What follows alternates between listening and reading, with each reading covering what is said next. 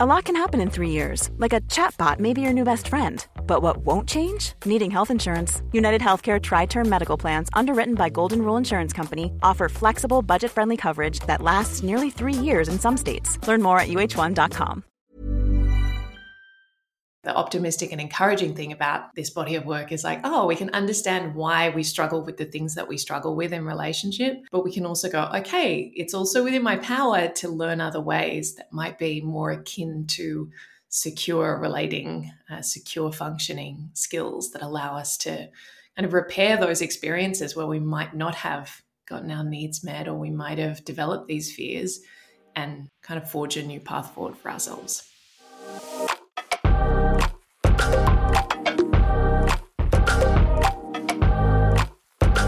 Hello, welcome to Figuring Out 30. This is the podcast exploring the chaos, confusion, and clarity that comes with life in our 30s. I'm Bridget Hustwaite, and for so long now, I have wanted to punch out an episode on attachment styles because it's something I've been exploring quite deeply with my psychologist. I mean, in the last 2 years that I've been seeing her, we've been analyzing my behaviors and my emotions and figuring out like the origins. And my psychologist actually sent me a few podcast episodes of On Attachment. It's by relationship coach Stephanie Rigg. And Stephanie is joining me for this episode to provide you a bit of an introduction to the attachment styles. It's a mini crash course. And in the show notes of this episode, I'm going to link all of Steph's stuff because she has got obviously so much more to say on it. And she's just got, some incredible podcast episodes, a PDF guide that you can get off her website that will go way deeper into, attachment theory, the styles, and how essentially they impact your life and your relationships, how they can influence heartbreak and rejection, and why it's also important to regard attachment as a spectrum as well. We get into that. But for me, to give you a bit of context before we get into learning about each type, if you're wondering what my attachment style is, I am like pretty fiercely stuck in the anxious attachment box. And I don't know if that's going to be a surprise to you. I don't know if people will think that I would have more of a secure attachment style, but absolutely not. I overthink, I overanalyze, I fear rejection, I fear abandonment, and that also leads to a lot of avoidant behavior from me. I get jealous. I really struggle with regulating my emotions. And honestly, I feel like I'm really feeling the effects of it lately. Like I've just felt a lot of lows recently, which is, it's a weird because I obviously paint a lot of highs on my Instagram and there's a lot of great stuff happening in my life, but I just feel like I fully can't I can't breathe properly at the moment. My anxiety is getting the better of me and I'm feeling stressed and overwhelmed, and I'm just not like emotionally slaying to put it simply. But I guess at least I'm kind of aware of it. I'm retreating to the Mornington Peninsula this week to do some writing, and I hope that time away will just help me a bit. But that's honestly just a bit of a snapshot, I guess. Yeah. So A, what my attachment style is, and B, I guess maybe how it can affect me, how it is affecting me right now, because it definitely is.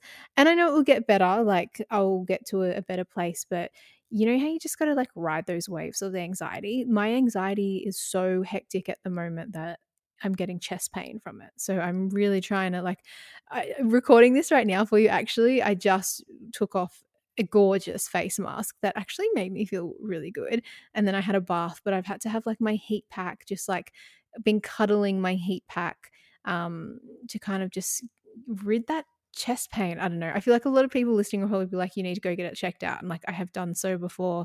But yeah, it's a bit at the moment. But anyway, we're going to get into this episode. Chatting to Steph really helped me. And also heads up, she has the most soothing voice, like the perfect podcast voice. And if you're not across the whole concept of attachment, I think this will help in kind of making sense of it, and then also help make sense of relationships, our conflicts. And look, maybe it will even serve as a bit of a prompt for people to kind of reflect on where opportunity lies in improving those things, in improving relationships and navigating moments of conflict a better way. I don't know.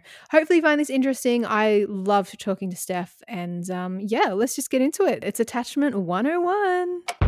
Steph, thanks so much for joining me to provide a bit of a crash course on attachment. It's great to have you on my podcast. Thank you so much for having me. Before we get started, I'd love to actually ask you as a relationship coach, and maybe I'm putting you a bit on the spot here, but are you noticing anything that people in their 30s are seeking guidance on when it comes to relationships? Are there any common issues for people in this decade of life that you've observed?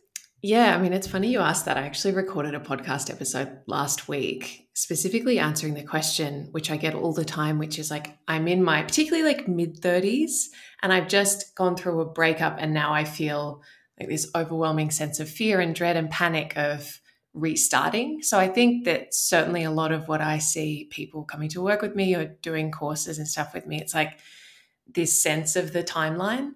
And particularly if you feel like you are, for whatever reason, not keeping step with where you think you should be, what you think your life should look like, relationships, like, getting engaged, married, kids, all of those milestones that a lot of us have in our mind, particularly when we're younger, we have this idea of our life trajectory.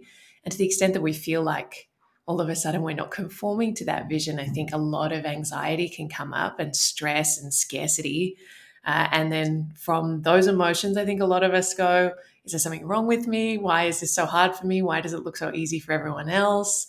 So I think it's really easy for those sorts of thoughts and feelings to take root and really chip away at our self-esteem. So that's definitely a theme I notice among people from like kind of mid-30s onwards in particular. Yeah, I mean, I got to say, I was in that exact kind of situation leading up to my 36 weeks before, like, end of a relationship, panic, thought I had it settled and figured locked in before turning 30.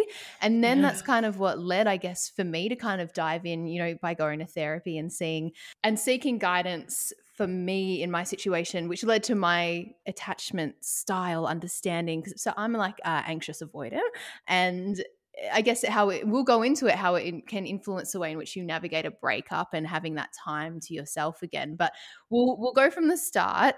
What is attachment theory? Because I see, you are a pro, you're the queen on all this, your content's amazing. I'm seeing attachment theory, I'm seeing attachment styles. Are they the same thing? Are they separate, like under the same umbrella? Yeah, they're under the same umbrella. So attachment theory is sort of the body of work, and attachment styles are this key concept that emerges out of the theory. If we were to go back to the very beginning, attachment theory emerged in the 1950s and was really looking at like infant caregiver dynamics and the ways in which certain parenting styles and ways of responding to attachment cues in babies affected the development of those babies and their sense of security. So that's really where the body of work started. It was only quite a bit later, in the 90s, that it started to look at adult romantic relationships. And I think that's what most people who are coming across content on attachment and attachment styles are now thinking about, that in the context of adult romantic relationships. And that's very much the focus of my work. But attachment styles are basically, emerged from research where they observed that people's behavior, babies, because that's where the research started, tended to fall into initially 3, and then they added a 4th category or kind of themes. And I think it's important to say that, because people can get very attached to labels and like, oh, I'm this, but I think I'm also that, and da-da-da.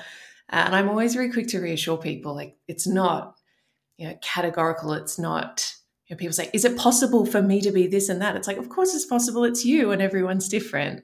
So it's always, we want to tread carefully around anything that is, predicated on labels and categorizations, because it's always going to be a bit of a blunt instrument. But that being said, there are these broad themes that emerge in how people tend to, the way that I like to describe it is, what types of things cause me stress in relationships, or what types of things feel threatening or overwhelming to me, and what are the types of strategies that I've developed and that I, my default or go-to strategies for managing that stress. And so when looking at that question, we see people broadly fall into these 4 groups, which are the attachment styles. Yeah. And so what are the 4 groups and names of them? Yeah. So we can start with secure attachment, which is, what ideally we would all be if we had all had all of those attachment needs met most of the time and had developed this secure attachment. So people with secure attachment patterns, which is thought to be about 50% of the population, which I'm skeptical on, but maybe I know my data's probably really skewed because I'm just being inundated with all of the insecure people all day long. But I don't know. I'm not seeing like 1 in 2 people being secure. But anyway, that is what the research suggests. But again, I recognize that I've got probably skewed data on that. Anyway, so secure attachment, people who have a secure attachment style are likely to broadly trust in the safety of people and relationships. So it's like, I'm comfortable in myself, but I'm also comfortable in relationship. I don't experience relationships as overwhelming or threatening most of the time. I can respond to other people's needs, and I can also let them know what my needs are, and I can feel comfortable doing that. I can share my boundaries. I don't have a lot of anxiety or worry or concern around what it means to be in relationship, and I trust that if we have conflict that we'll be able to repair it well. So it's just this sense of ease and trust in what it means to be in relationship with someone. And from that place, it's just like everything flows relatively naturally. It's not to say that you'll have a perfect relationship, but you're sort of okay with advocating for yourself and responding to another person's needs, working through conflict. It's just like, there's a steadiness to it all, which makes relationships feel quite easeful and natural. So that's the gold standard, and that's what we are working towards in trying to work on our attachment patterns, because we are able to develop more secure patterns. And that's another, I suppose, introductory point to be aware of, is that because all of these things are learned, our attachment styles are really just sets of strategies or behaviors that we have adapted into. So from a very young age, we've gone, okay, these types of experiences are things that are overwhelming or threatening to me, and these are the ways that I've learned to try and get my needs met or try and get out of that stressful situation. So they're just behavioral adaptations in response to a set of circumstances, right? And so that's really encouraging and optimistic, because it means that it's not some fixed part of us. It's not like a diagnosis. It's not like a condition. No, it's just like it is kind of an operating system or a blueprint that we will go to by default if we don't know any better and we don't have any other tools available to us. But it's not a life sentence, and it's not like set in stone and like, that's just how you're always going to be, so you better learn to live with it.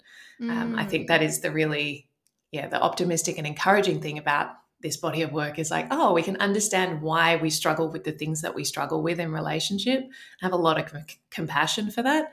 But we can also go, okay, it's also within my power to learn other ways that might be more akin to secure relating, secure functioning skills that allow us to kind of repair those experiences where we might not have gotten our needs met, or we might have developed these fears, and kind of forge a new path forward for ourselves. Yeah, I feel like that's such a important thing to highlight, especially when we get into the other ones. And as I mentioned, how I kind of fall under anxious avoidant, because we are seeing so many more people kind of talking about this in a public sense. And when we talk about labels, it's almost, I've definitely observed, and I'm sure I've been guilty of it too, is like when you recognize what you are and then you say it, but it's almost as if you can recognize it, but you're like, well, that's just how I am. And that's just me, in the sense that you're not willing to kind of, work on it or use it as an opportunity to unlearn some things and, take on new kind of strategies. Have you noticed that in the way people, it's almost kind of going into therapy talk and therapy language that we've seen a lot publicized recently? Yeah. Yeah, I think that, most of the people that I work with are anxiously attached, have an anxious attachment style, and we can kind of go into what that is in a second. But it's sort of interesting to observe the tropes of each attachment style. Anxiously attached people tend to be so wanting to do personal development work and how can I change myself? How can I change myself? Yeah. I've got to do something about it. I've got to do all the courses and read all the books and watch all the videos. And there's this really ravenous consumption of self-help content. which, comes from a lot of things. So I'll take a step back and go, what is anxious attachment? Mm-hmm. So anxious attachment is like going back to that initial question of what types of things cause me stress and how do I manage it? The types of things that tend to cause stress or fear for anxiously attached people is a fear of abandonment, unworthiness, people are going to leave me, no one's ever going to love me as much as I love them, and this sense of hypervigilance. And even if someone is loving me and showing up, I'm waiting for the other shoe to drop. I can't really trust it or receive it because, the anxious attachment origin story, and of course it will be different for everyone, but a really common theme for a lot of people is inconsistency. So I had enough love and connection in my family system to develop an overall positive impression of what it means to love and be loved. So I've got yes, relationships are good, I love them, but I didn't get those needs met enough of the time to be able to trust in the reliability of it. So it's sometimes you're here and that's amazing, that feels so good, and then sometimes I reach for you and you're not there. And so I become really stressed and hypervigilant to the conditions and going, okay, why weren't you there when I needed you that time? And I become increasingly focused on everything outside of myself, just how can I try and control things so that I can keep you close, so that I can keep you happy. And so the anxiously attached person becomes very focused on the other person and on the relationship, and just, how can I gather information? How can I essentially try and establish a sense of control and eliminate any uncertainty or risk, because I don't trust in myself to be okay if you're not here. And so I just have to keep you really close. So that's kind of a very quick and dirty, what is anxious attachment? But that's kind of the overall look and feel of anxious attachment is I really value relationships. I really want to feel loved, but I don't trust it. And so all of my fears come up around, any sort of hint of disconnection, or, a partner might be in a bit of a bad mood, or you might be texting someone and there's a certain rhythm and then they don't reply for an hour when you've been texting back and forth. And so that will be enough for most anxiously attached people to go into what's happening. Is there something wrong? Did I say, is it right? It's did I say something? Did I do something? And as soon as there is distance or space, there is catastrophic thinking and panic and increasing levels of activation in the body. And it becomes very something bad has happened because I can't reach you. And I was in this mode of connection and that felt really good. And all of a sudden I'm in the void and I feel really, really out of control. And that terrifies me. And that gets at those very early wounds around inconsistency and abandonment. Oh, you articulated that so well.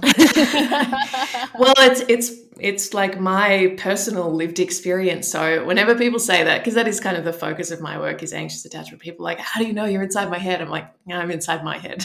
Yeah, so, that's really nice to hear as well from from your space and line of work, because and I was saying this to you before we kind of switched the mics on, so to speak, but in a public, you're making this a public facing kind of role. It's really refreshing and I think validating for people who aren't, trained in that area, professionals, to kind of have that, that relatability to you on a different level, because it's all fine and well in practice, but to have just that extra layer, I think is what's really comforting for me as a listener, as someone who does go to therapy. So I can't imagine that'd be easy for you though to kind of speak on, or it's not something that I ever really hesitated to do, because I think that it is definitely something that allows people to connect more with my work. And for me, it would almost feel inauthentic to just speak from a soapbox and be oh, you probably suffer with this, and pretend that I'm all can't relate. That would be terrible for you. I'm so sorry. But no, it is. I think that that humanizing. And I guess the other thing is that it'd be kind of hypocritical of me to not share that when I'm telling people to not be ashamed of their own stuff, right? And I really, truly believe that it's not something to be ashamed of, because it's not a defect. It's just oh yeah, it makes perfect sense. And that's really at the heart of all of this is, if we can zoom out a bit, and of course when we're in the thick of it and we're spinning out and we're stressed and we do something crazy text someone 50 times in a row when they're not answering the phone, then we have the shame hangover of why am I like this? Of course, it's easy in those moments to really be hard on ourselves. And when we zoom out, we can look at it in context and actually go, you know what, it makes a lot of sense, because that was like bringing me into contact with this really old wound, or this thing that I've been carrying for a very long time that feels big and scary and overwhelming. So I was just doing whatever I could in the moment to try and create some semblance of safety for myself. And I think when we frame it like that, and that will be true of, any behavior in any relationship, any attachment style, is when people become increasingly stretched, afraid, overwhelmed, they will just do whatever they can to create safety for themselves. And I think that is really conducive to a more compassionate lens, both for ourselves and for other people that we might be in relationship with, because it allows us to kind of depersonalize it and just go, oh, okay, like I might not love the behavior and I don't have to give myself a free pass to just, be a little roguish when I get stressed, but I can forgive myself because I was just trying to create safety, and maybe I can help myself out with some better strategies for next time, but I don't have to punish myself and beat myself up, because that will actually just add to all of the heaviness that's already in my system. And having that awareness is just so powerful in itself, that is a huge first step. Yeah. So, okay, we've got 2 down. So we've got secure, anxious, 2 to go. Okay, so at the other end of the spectrum from anxious attachment is dismissive avoidant attachment. And I should say as well, there's a lot of different variations on the terminology that you'll hear. So anxious is like anxious ambivalent, anxious preoccupied. There are several others, and avoidant, dismissive avoidant, then what you described, anxious avoidant, is also referred to as fearful avoidant and disorganized. So there's lots of different terms, but I'll just go with the ones that I usually use for consistency. So dismissive avoidant is at the other end of the spectrum to anxious attachment, and that is usually...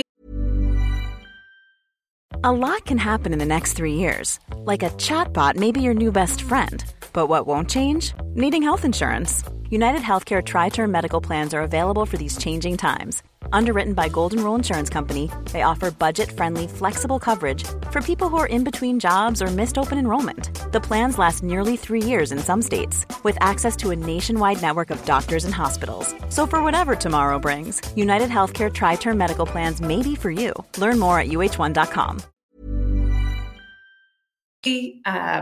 In terms of the origin story, is someone who had their emotional needs kind of denied or neglected as a child. So that might be parents who, for generational reasons, for cultural reasons, or just because of their own attachment styles and patterns, didn't really nurture a child emotionally, might have told them to stop crying, or even teased them or ridiculed them if they were scared or upset, really encouraging like toughness and kind of being very stoic and just, stiff upper lip, chin up, that kind of thing. So the child learns very early on that they're not going to get what they need. If they reach out for emotional support and connection, they are not going to get what they need, and they might even get, rejected, shamed, ridiculed. And so they go, okay, well, let's like turn that tap off, because that's just too painful to deal with that level of grief around not having those needs met. And how can I channel my energy into,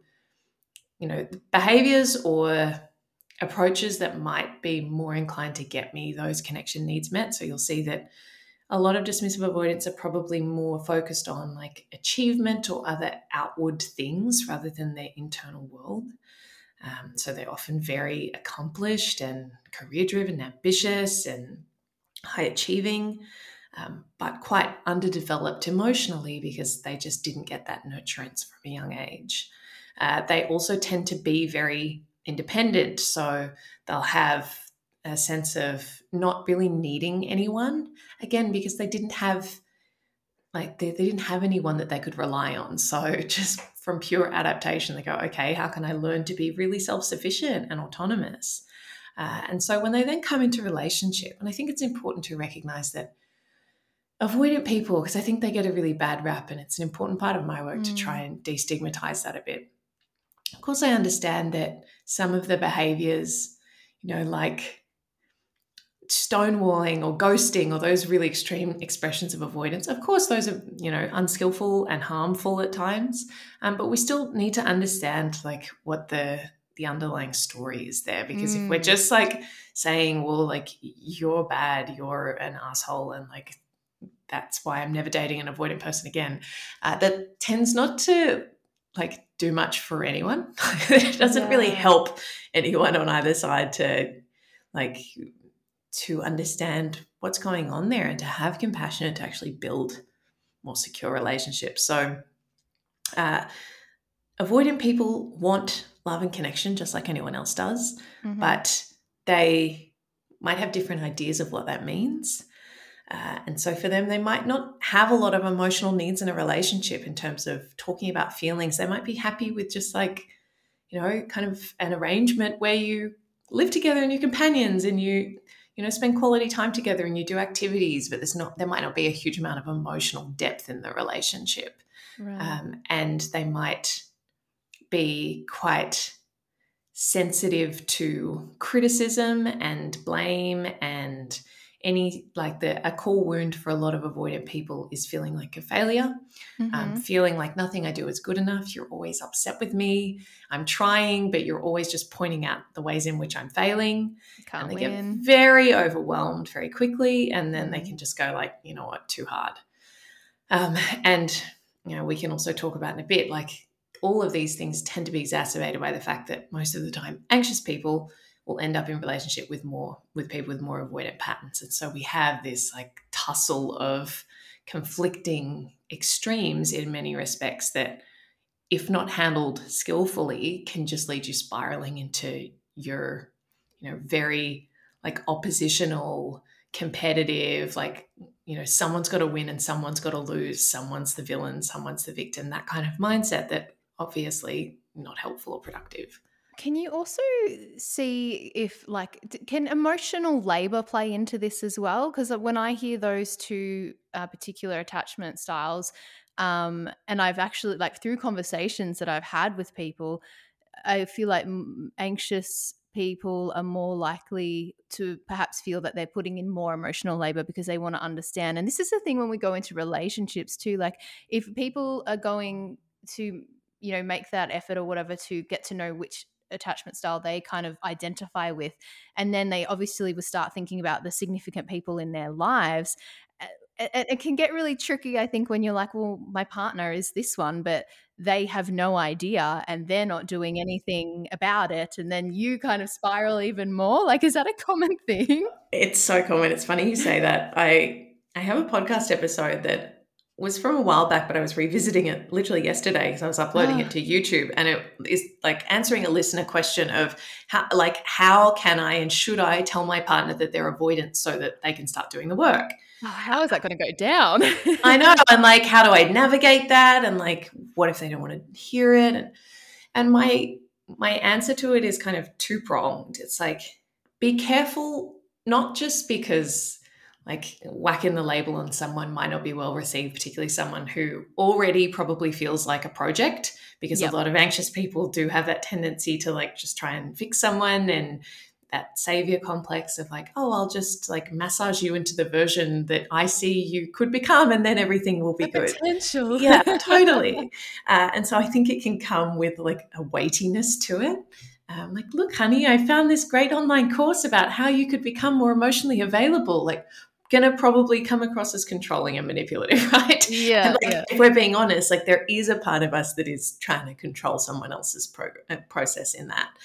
So I think that we just have to be really mindful of like how clean our intentions are in sharing that with someone, and to share it with them and be like, yeah, I'm really interested in this, and I've seen so much of myself in these patterns, and I can totally own the fact that, I might overreact in these ways, or that I have these sensitivities.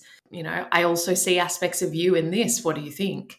But I think offering it up from a place of like, I want to share this with you because I think you might find it interesting, rather than like I'm trying to be a puppet master and like funnel you into what I think your process should look like, and then being really judgmental and disapproving of you if you don't like love the podcasts that I'm listening to and want to read all the books in quite, because people have different ways of doing that work, and different, like some people might really, really love that and want to just like consume heaps of relationship content.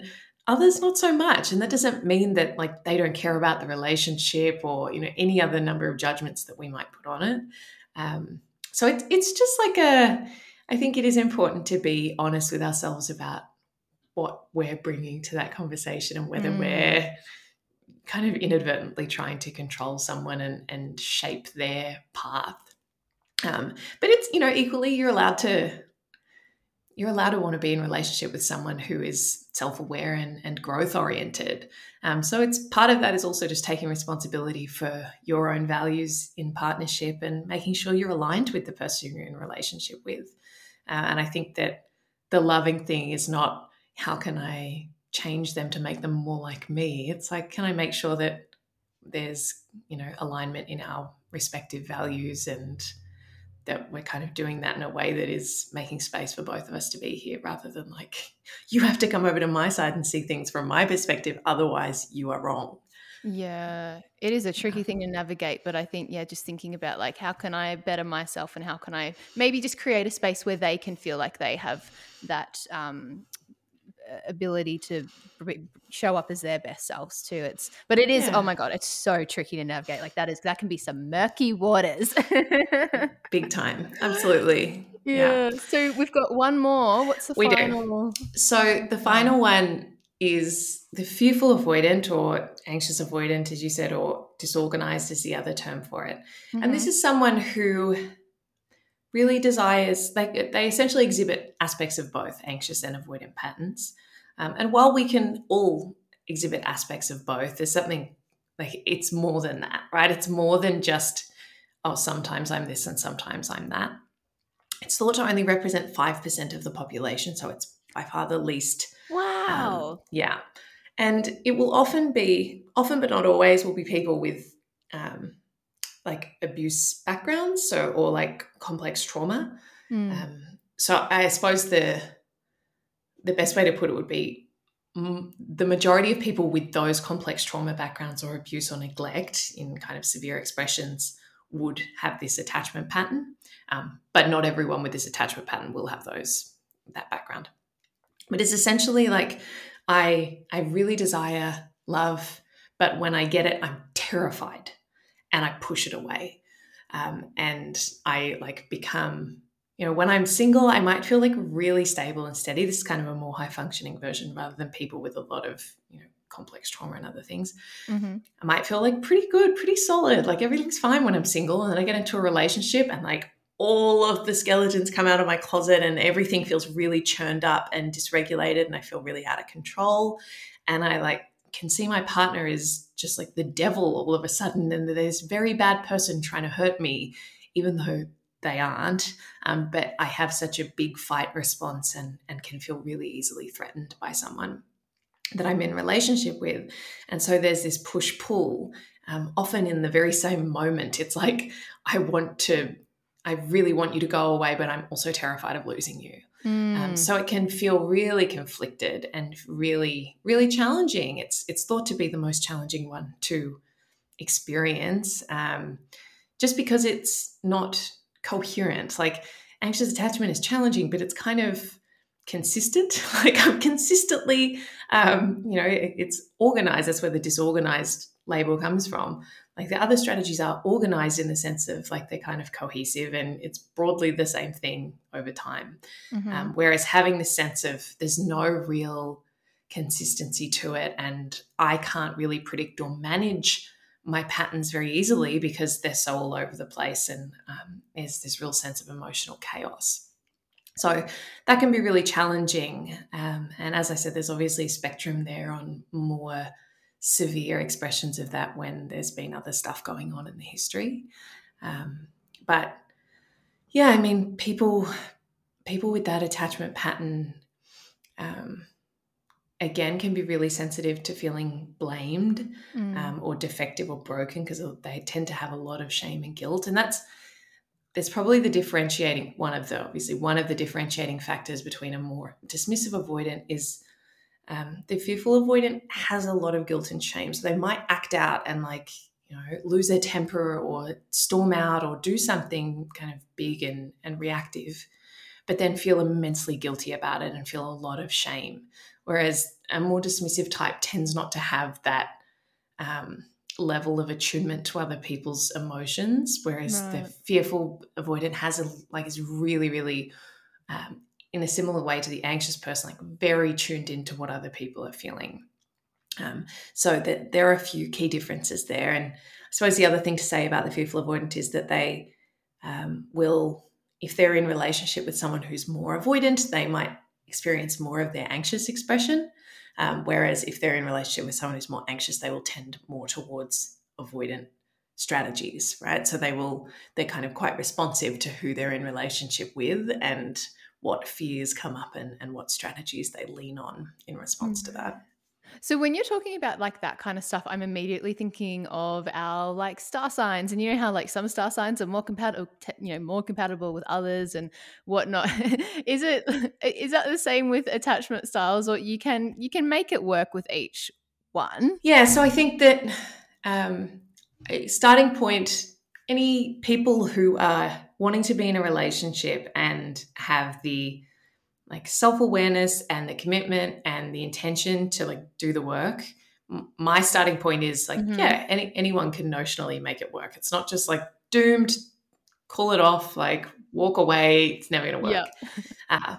Of course, there are like individual circumstances where you can look at it and go, okay, there's clearly just something here where for whatever reason, like try as you might, you're just not getting there. And like, sure, you could keep trying and trying, but people who've been in really painful cycles for, years, it's like, maybe it's time that we just recognize our limits here. And for whatever reason, like we're really struggling to make this work. And maybe we just like go and accept that.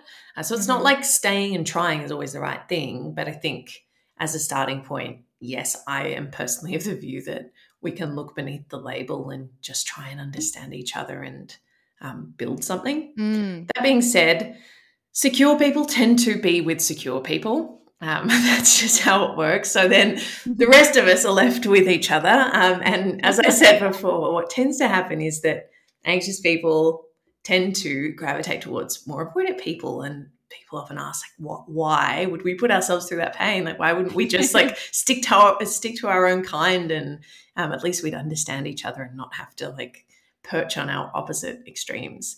I think the reality is, I mean, we don't have time to go into all of the extent of it, but there's something about, there's a guy at Stan Tatkin who is, a pro in this area. And he said something when I interviewed him on my podcast, which was like, the bite fits the wound. And so it's like, great. It's very like, you can really picture it, right? And so like, it's like we click in together like puzzle pieces, and that can be bad news or it can be really healing if you have the capacity to kind of meet in the middle. So like, to give a really quick example, for anxious people, as I said, like any sort of distance or space feels really threatening. Avoidant people love their space. So it's like, oh, okay, I can either experience their space as really threatening and become further entrenched in my fear, or I can see this as an opportunity to build up my own sense of capacity and safety and trust in my ability to navigate space and aloneness, which feels scary for me. So it's kind of like, or, on the other side, avoidant people struggle with emotionality. Anxious people tend to have pretty big emotions. So it's like, oh, that's an invitation into how can I hold space for someone who's having big emotions without running away from it. So the opportunity's there if both people have the maturity and the like self-awareness to actually stay in those discomforts rather than just projecting and blaming and, turning it into conflict and blame.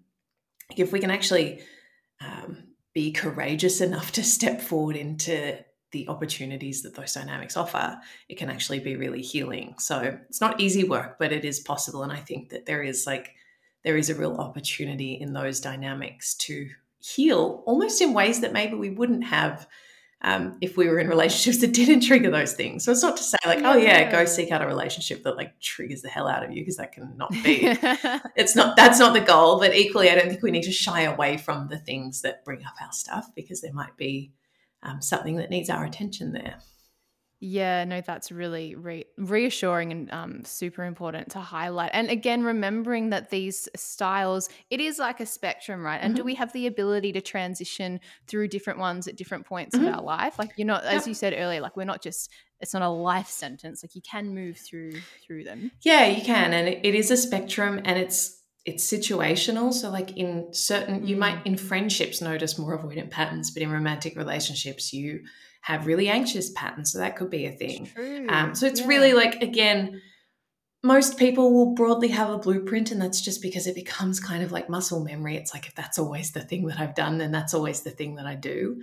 But it is certainly something that can fluctuate and be more flexible. And when we bring it back to that question of like, how am I responding to stress in a way that I think will create safety for me or get my needs met? That's really all we're doing. So if I'm being more avoidant when normally I'm anxious, it's like, oh, I feel so overwhelmed that I just want to pull away. If someone's being really like a friend, for example, is going through something and they're being really emotionally dumping on me and I don't have capacity, I might notice myself having a more avoidant reaction of just like, oh, push it away. I don't want to be in this right now and I need to create distance. And that's my way of creating safety for myself. So that might just Mm. be something that comes up in a certain setting or in response to certain behaviors. So it is certainly flexible. And I think that being less focused on the labels, as I said, and more focused on just like, oh, okay, if I notice that fear is coming up for me or insecurity is coming up for me, and I'm acting in ways that feel out of control, overwhelming, or just that I know are really driven by fear rather than kind of integrity, what can I offer myself and how can I cultivate more security? Yeah, 100%. This has been, Steph, a stunning introduction, and there's so much more to get into. You need to do like you need your own friggin' have you done TED Talk before? No. Oh my God, you kill it. But you, of course, have got so many resources, and I'm keen. I'll link a bunch of different ones because I love you touched on things like how these can impact and shape your sex life and breakups and all that. So I'll pop Yeah. that in the show notes of the episode. You've got so many of your own podcast episodes that are super helpful. But this has been a great introduction, I reckon, just like really breaking it down and giving a 101 on attachment. So thank you so much for taking the time. Really appreciate it. Thank you so much for having me. It's been a pleasure. Yeah, I really hope you got something out of that one. I absolutely loved talking to Steph. And like I said, she needs to do a TED Talk or something. I could have been asking her questions for hours, but wanted to just give you a little brief introduction and kind of lead into all of the stuff that she's doing. So yeah, check out the show notes of this episode.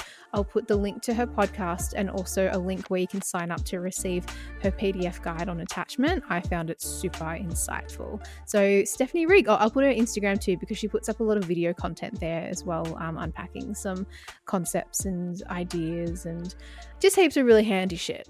We love handy shit. Anyway, thank you so much for listening to this episode of Figuring Out 30. I'm Bridget Hustwaite. This podcast has been created on the lands of the Wurundjeri people of the Kulin Nation, and it is an entirely independent project. So if you got any time, if you like what you're hearing, if you want to share it with any of your friends, and if you would be so kind to leave me a quick review or rating, that really helps the podcast reach more people. And yeah, it would mean the world. So thank you. I will be back with you next week, and hopefully I'll be back on the microphone feeling a lot less anxious and more calm and secure and relaxed. I'm sure I will, but I'm going to get going to the Mornington Peninsula. I'll catch you next week. Bye.